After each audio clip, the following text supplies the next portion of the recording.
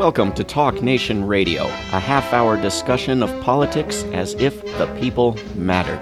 I'm David Swanson. It is my great privilege to welcome back to Talk Nation Radio Craig Murray. Craig Murray is a former British ambassador to Uzbekistan, a whistleblower on torture, a diplomat, an author, an all-around great guy, and his website is craigmurray.org.uk. And we're going to be talking about his blog post there, in particular called The CIA's Absence of Conviction. Craig Murray, welcome to Talk Nation Radio. Thank you very much, David. Why do you say that the supposed Russian hacking of the emails of the Democratic National Committee and so forth didn't happen, wasn't a hack at all, in fact was a leak? Yeah, well, it's not just me that's saying it. Julian Assange has said also that it was nothing to do with Russia at all, and it wasn't. This is a leak from inside sources.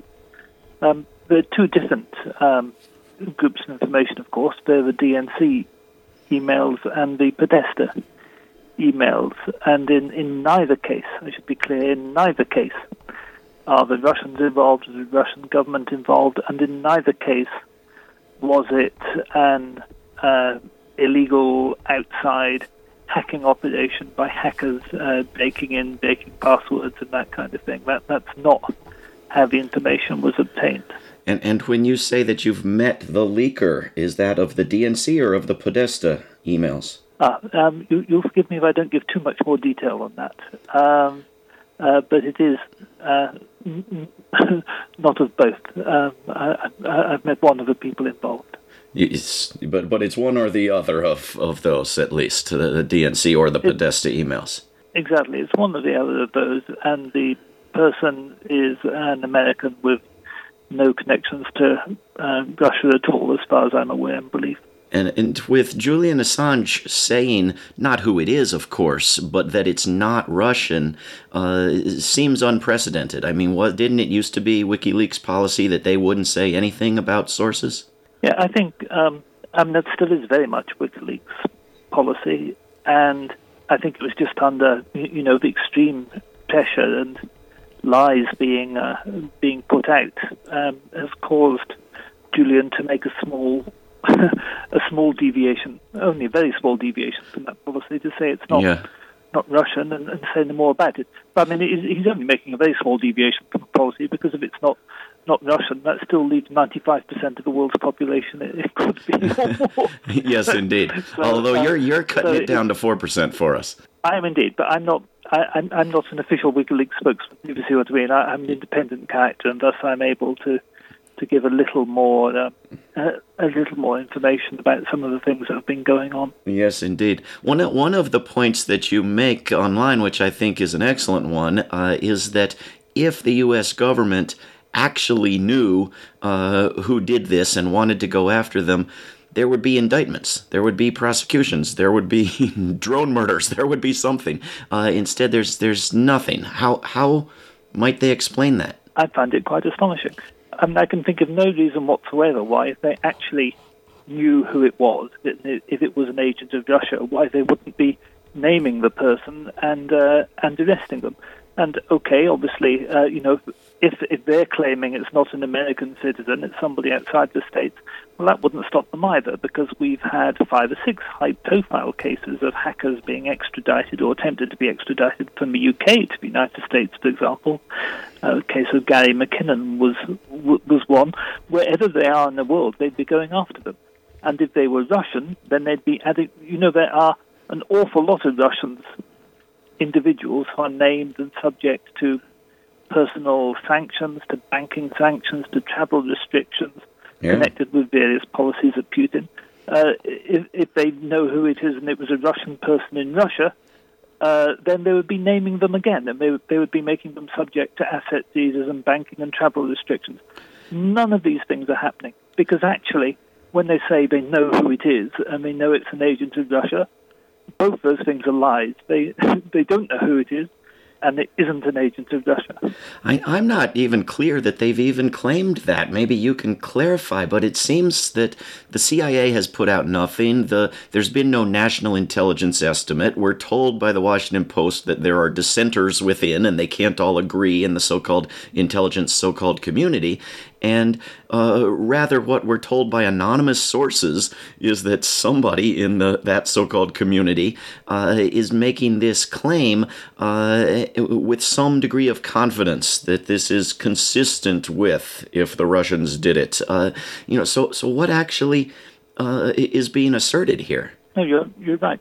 Well, if you like, the official assertion that was to some extent official, which came out during the election campaign itself, was that this was consistent with the methods and aims of Russia, which says nothing whatsoever. That means we have nothing. It's consistent with the method and aims of Saudi Arabia and Mexico and everywhere else too, right? Yeah, exactly. What the Washington Post had been claiming recently is slightly more concrete in that they have been claiming that somebody in the CIA has anonymously briefed them that the CIA do know who the individuals are and that they are agents of Russia. But it's not an official release from the CIA at all. And actually, it astonishes me, it absolutely astonishes me that on the basis of these unofficial, anonymous briefings to the Washington Post, you've got the media going totally mad and people calling for the election to be annulled or the Electoral College to be beat. What are you going to beat the Electoral College on? Hello, we have an anonymous source saying it's somebody, but we can't tell you who, and we think it's the Russians. How can you beat that to the Electoral College? It's astonishing the way that the mainstream media have picked this up to create a total nonsense out of absolutely nothing. And on the other hand, you get the impression that these Russian hackers must be close, intimate friends of the Washington Post reporters because they claim to know with absolute certainty their intentions. How in the world are we to believe they know their intentions? That the intent was to elect Donald Trump. Yeah, no, this is absolutely nuts. It doesn't begin to have a logical coherence. Okay. It really is quite hard to come to terms with. So we have Congress members now claiming on the basis of this absence of evidence to be absolutely certain, this is just established fact, and yet demanding to see the evidence because they're so interested in it, not that they doubt it. And presumably there's nothing to show them. What do you think is the next step in this little drama?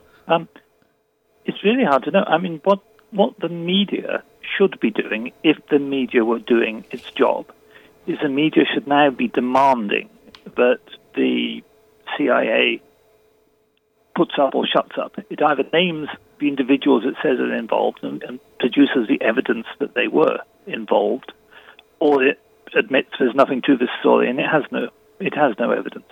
I think the fact that the FBI has refused to back up the CIA is very important. But sadly, the media are much more interested in concocting a story out of nothing than they are in actually attempting to hold the executive to account, which ought to be the media's job. I mean, what journalists ought to be doing is approaching the executive with skepticism, approaching all those congressmen who are trying to act as a sounding board for this story, to approach them with skepticism and say, we demand to see some actual evidence or we're not going to believe any of this. But sadly, the media are taking the absolute opposite tack because we don't really have, in the mainstream media, we don't have real journalists anymore. There's nobody actually investigating and digging and being skeptical of what they're told by people in power. It seemed to me that the original purpose of blaming Russia was to distract everybody from what the story was, which was the DNC, sabotaging its own primary. And yet now, with, the teeniest fraction of people in the United States having heard anything about the DNC DNC rigging its own primary for Hillary Clinton against Bernie Sanders to the extent that it did, we're to believe that the exposure of that information actually swung the election. How is this what they're claiming? Well, it seems to be. It's absolutely fascinating to me that you have this schizophrenic attitude. On the one hand, the mainstream media are in denial about the effect that the WikiLeaks released material had on the election, because the mainstream media all along refused to outline the information that was contained in those emails. And in particular, the fact that the timing of primaries was organized by the DNC in the different states in order deliberately to disadvantage Bernie Sanders' campaign.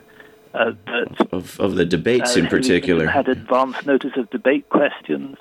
All the things that came out in that, and of course all the stuff about pay to play and people able to donate to the Clinton Foundation in order to get influence with the State Department. Yeah. All that was suppressed by the mainstream media. But people still got to hear about it anyway, because they got to hear about it other ways. There are workarounds now through the mainstream media, particularly from social media. But even so, the mainstream media have never really admitted the fact that all that happened and all that had an influence on the election. And yet at the same time, while never having admitted it had an influence, they're now trying to say that Russian hacking is what lost the election.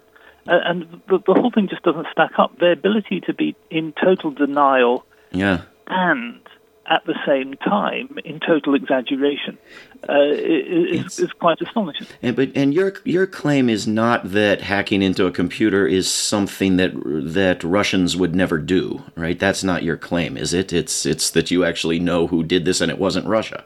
Oh yeah, I was involved myself in handling top secret material for over 20 years, and all the major countries have spy services, and they spy on each other all the time, and that's a simple fact of life. And it's true; it could have been the case that Russia was hacking. I mean, frankly, I think the Russians got better things to do with their money than hack John Podesta. But they could have done that. But as it happens, I happen to know they didn't. And both the DNC and the Podesta emails came from sources which were not Russian and were American inside sources. And that could be sources inside the organization itself, or it could be, of course, American agencies which themselves are monitoring and surveilling people's communication. Inside the Democratic Party or inside the U.S. government? Yeah, and basically it's either the DNC or the NSA. Let me put it that way. Sure. And of course it isn't necessarily the same one for both the Podesta and the DNC emails. Okay. We have just a minute left. See if I can squeeze in two more quick questions. One, in the past few days, I have had endless people who knew there were no weapons and said, don't go into Iraq, it's all lies, telling me that anything the CIA says is the gospel truth. I mean, absolute reversal. It's stunning to me. Do you have any outside the U.S. perspective on what in the hell is going on with these people? It's very strange. I mean, the great irony, of course, is that the CIA is accusing another country of interfering in domestic elections, whereas interfering in domestic elections of other countries is the prime purpose of the CIA and has been for 70 years or so. Of course. Okay, last question, gotta run. Where do you get the nerve? Do you feel safe? Do you expect a subpoena? Do you expect an indictment? Do you expect anyone to be coming after you for making the claim you're making?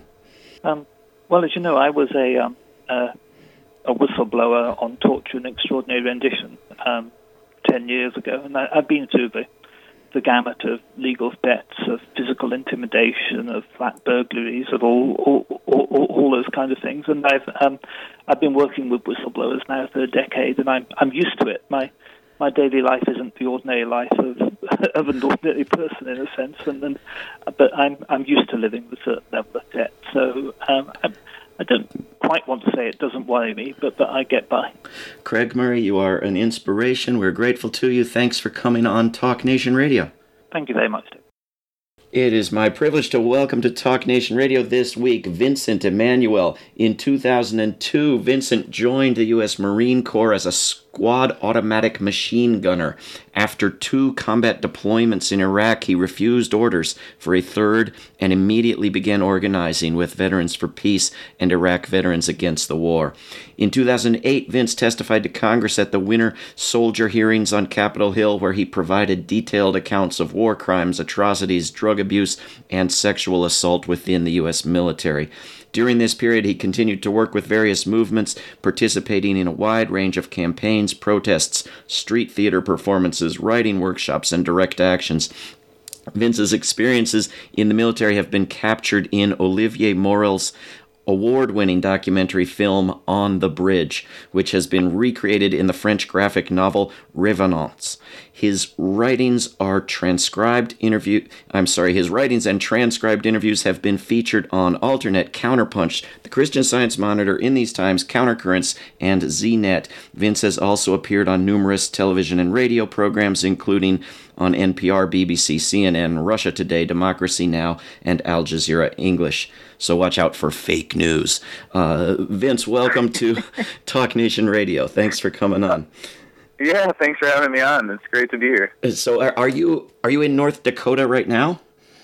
No, I'm actually back in Northwest Indiana, which feels like North Dakota after a massive snow storm this weekend. I wish we could get some of that in Virginia.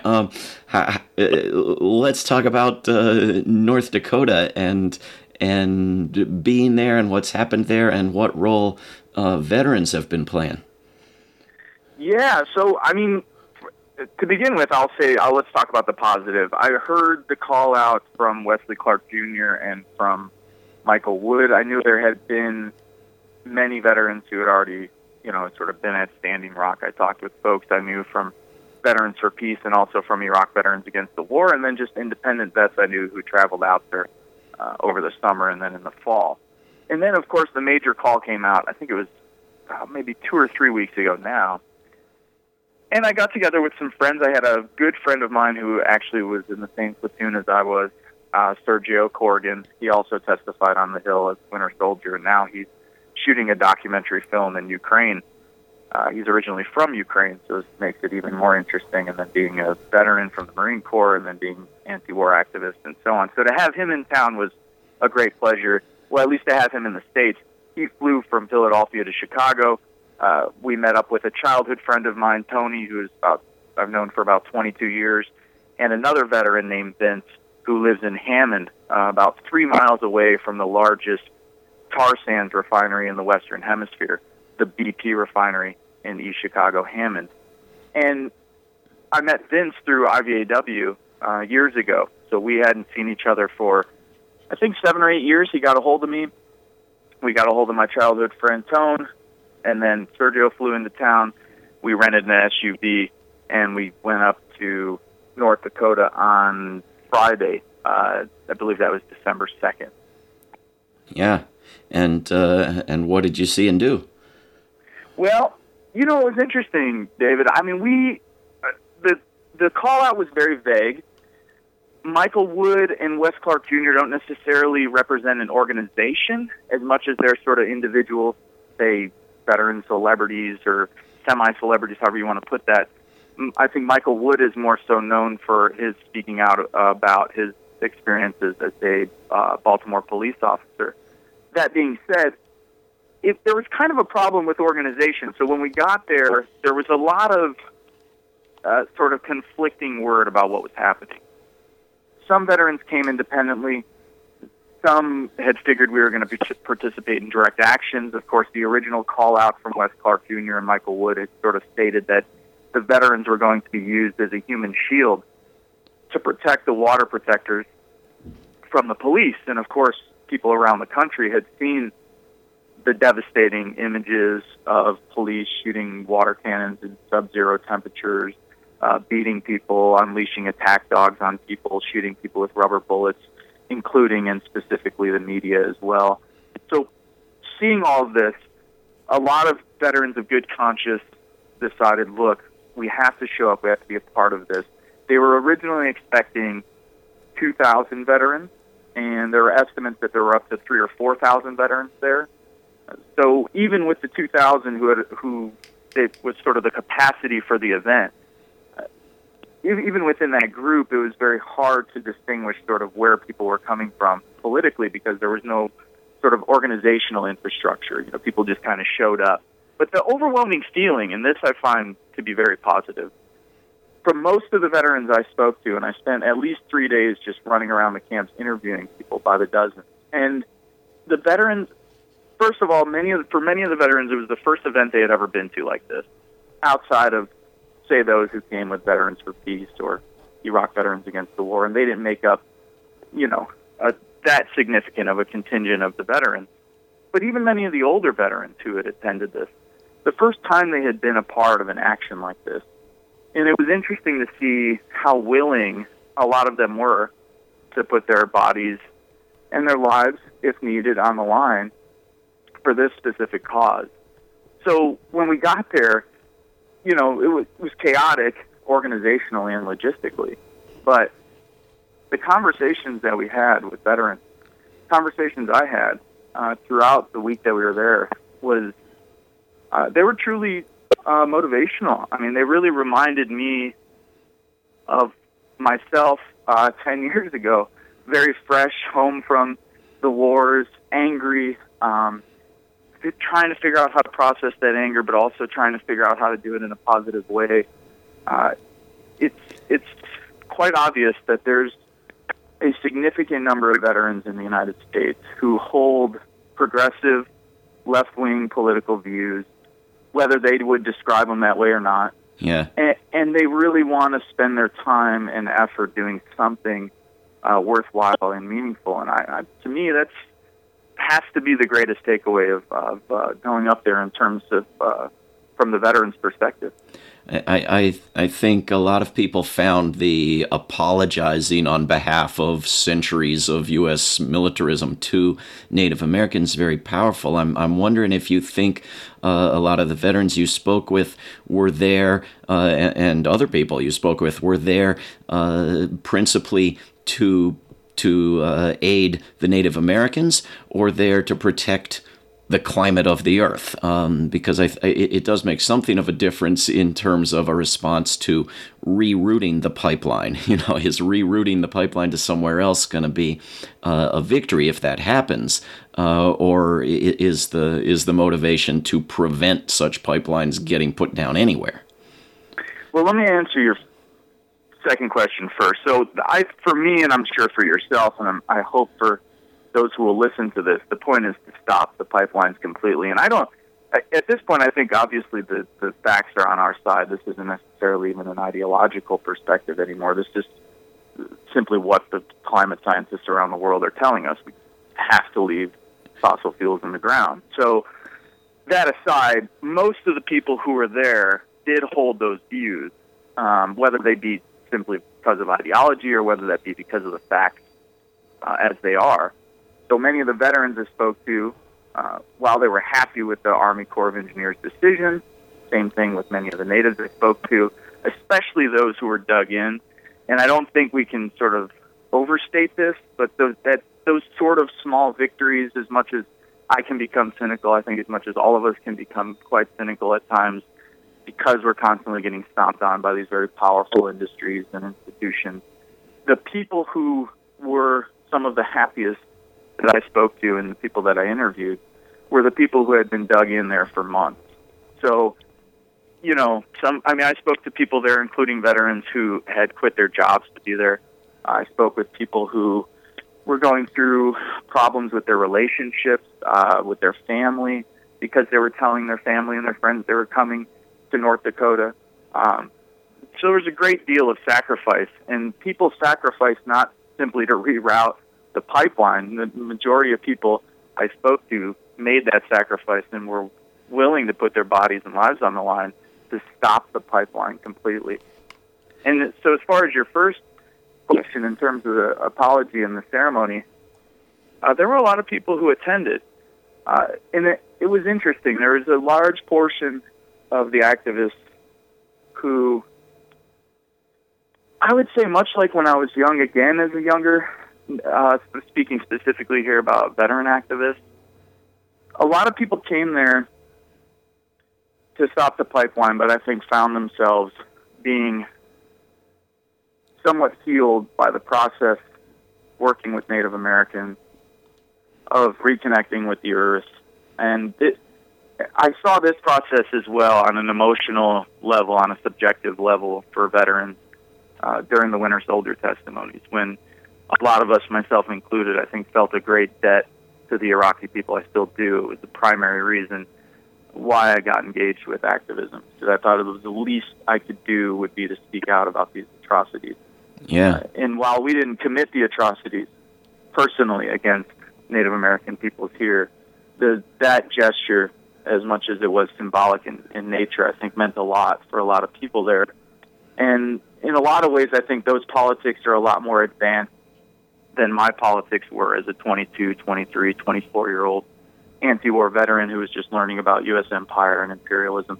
The veterans who were at this event knew about that part. They knew that we were already being used in Iraq and Afghanistan, but they knew that it ran much deeper in American history and that it was very rooted to this cause, and this cause being tied to climate change and climate justice. And that's much deeper and much more sophisticated than I can remember my politics at that stage. Yeah.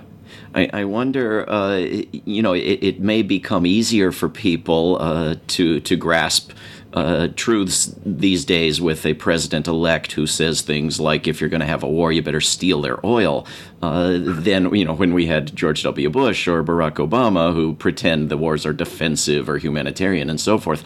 But I wonder if people, in particular veterans, are associating the pipeline and the environmental destruction with the wars that are often fought for oil, and the military, which is, little known fact, the biggest polluter of our environment that there is.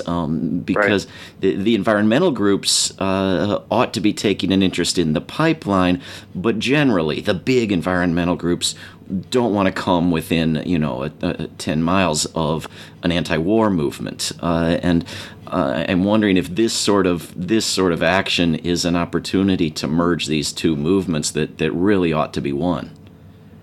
Oh, I completely agree. And yes, most of the veterans I spoke to, it was very clear. I mean, even for myself, it's all right there. I mean, not only were we sent to go fight, kill, and die for pipelines, for oil companies, but now, we're hopefully using some of the more useful skills we learned there and becoming a better human being and so on to fight pipelines in the same oil companies. So I've either been fighting for or fighting against oil companies, I feel like, since I was 18 years old, David. Vincent Emanuel, thank you very much for everything you're doing and for coming on Talk Nation Radio. This is Talk Nation Radio. I'm David Swanson. Take action at rootsaction.org. Help end war at worldbeyondwar.org. All past shows can be heard at davidswanson.org. Talk Nation Radio is produced in Charlottesville, Virginia, and syndicated by Pacifica Network. If you are listening to a non-profit station, please support that station. Talk Nation Radio is funded by contributors at davidswanson.org. There is no way to peace. Peace is the way. Until next time.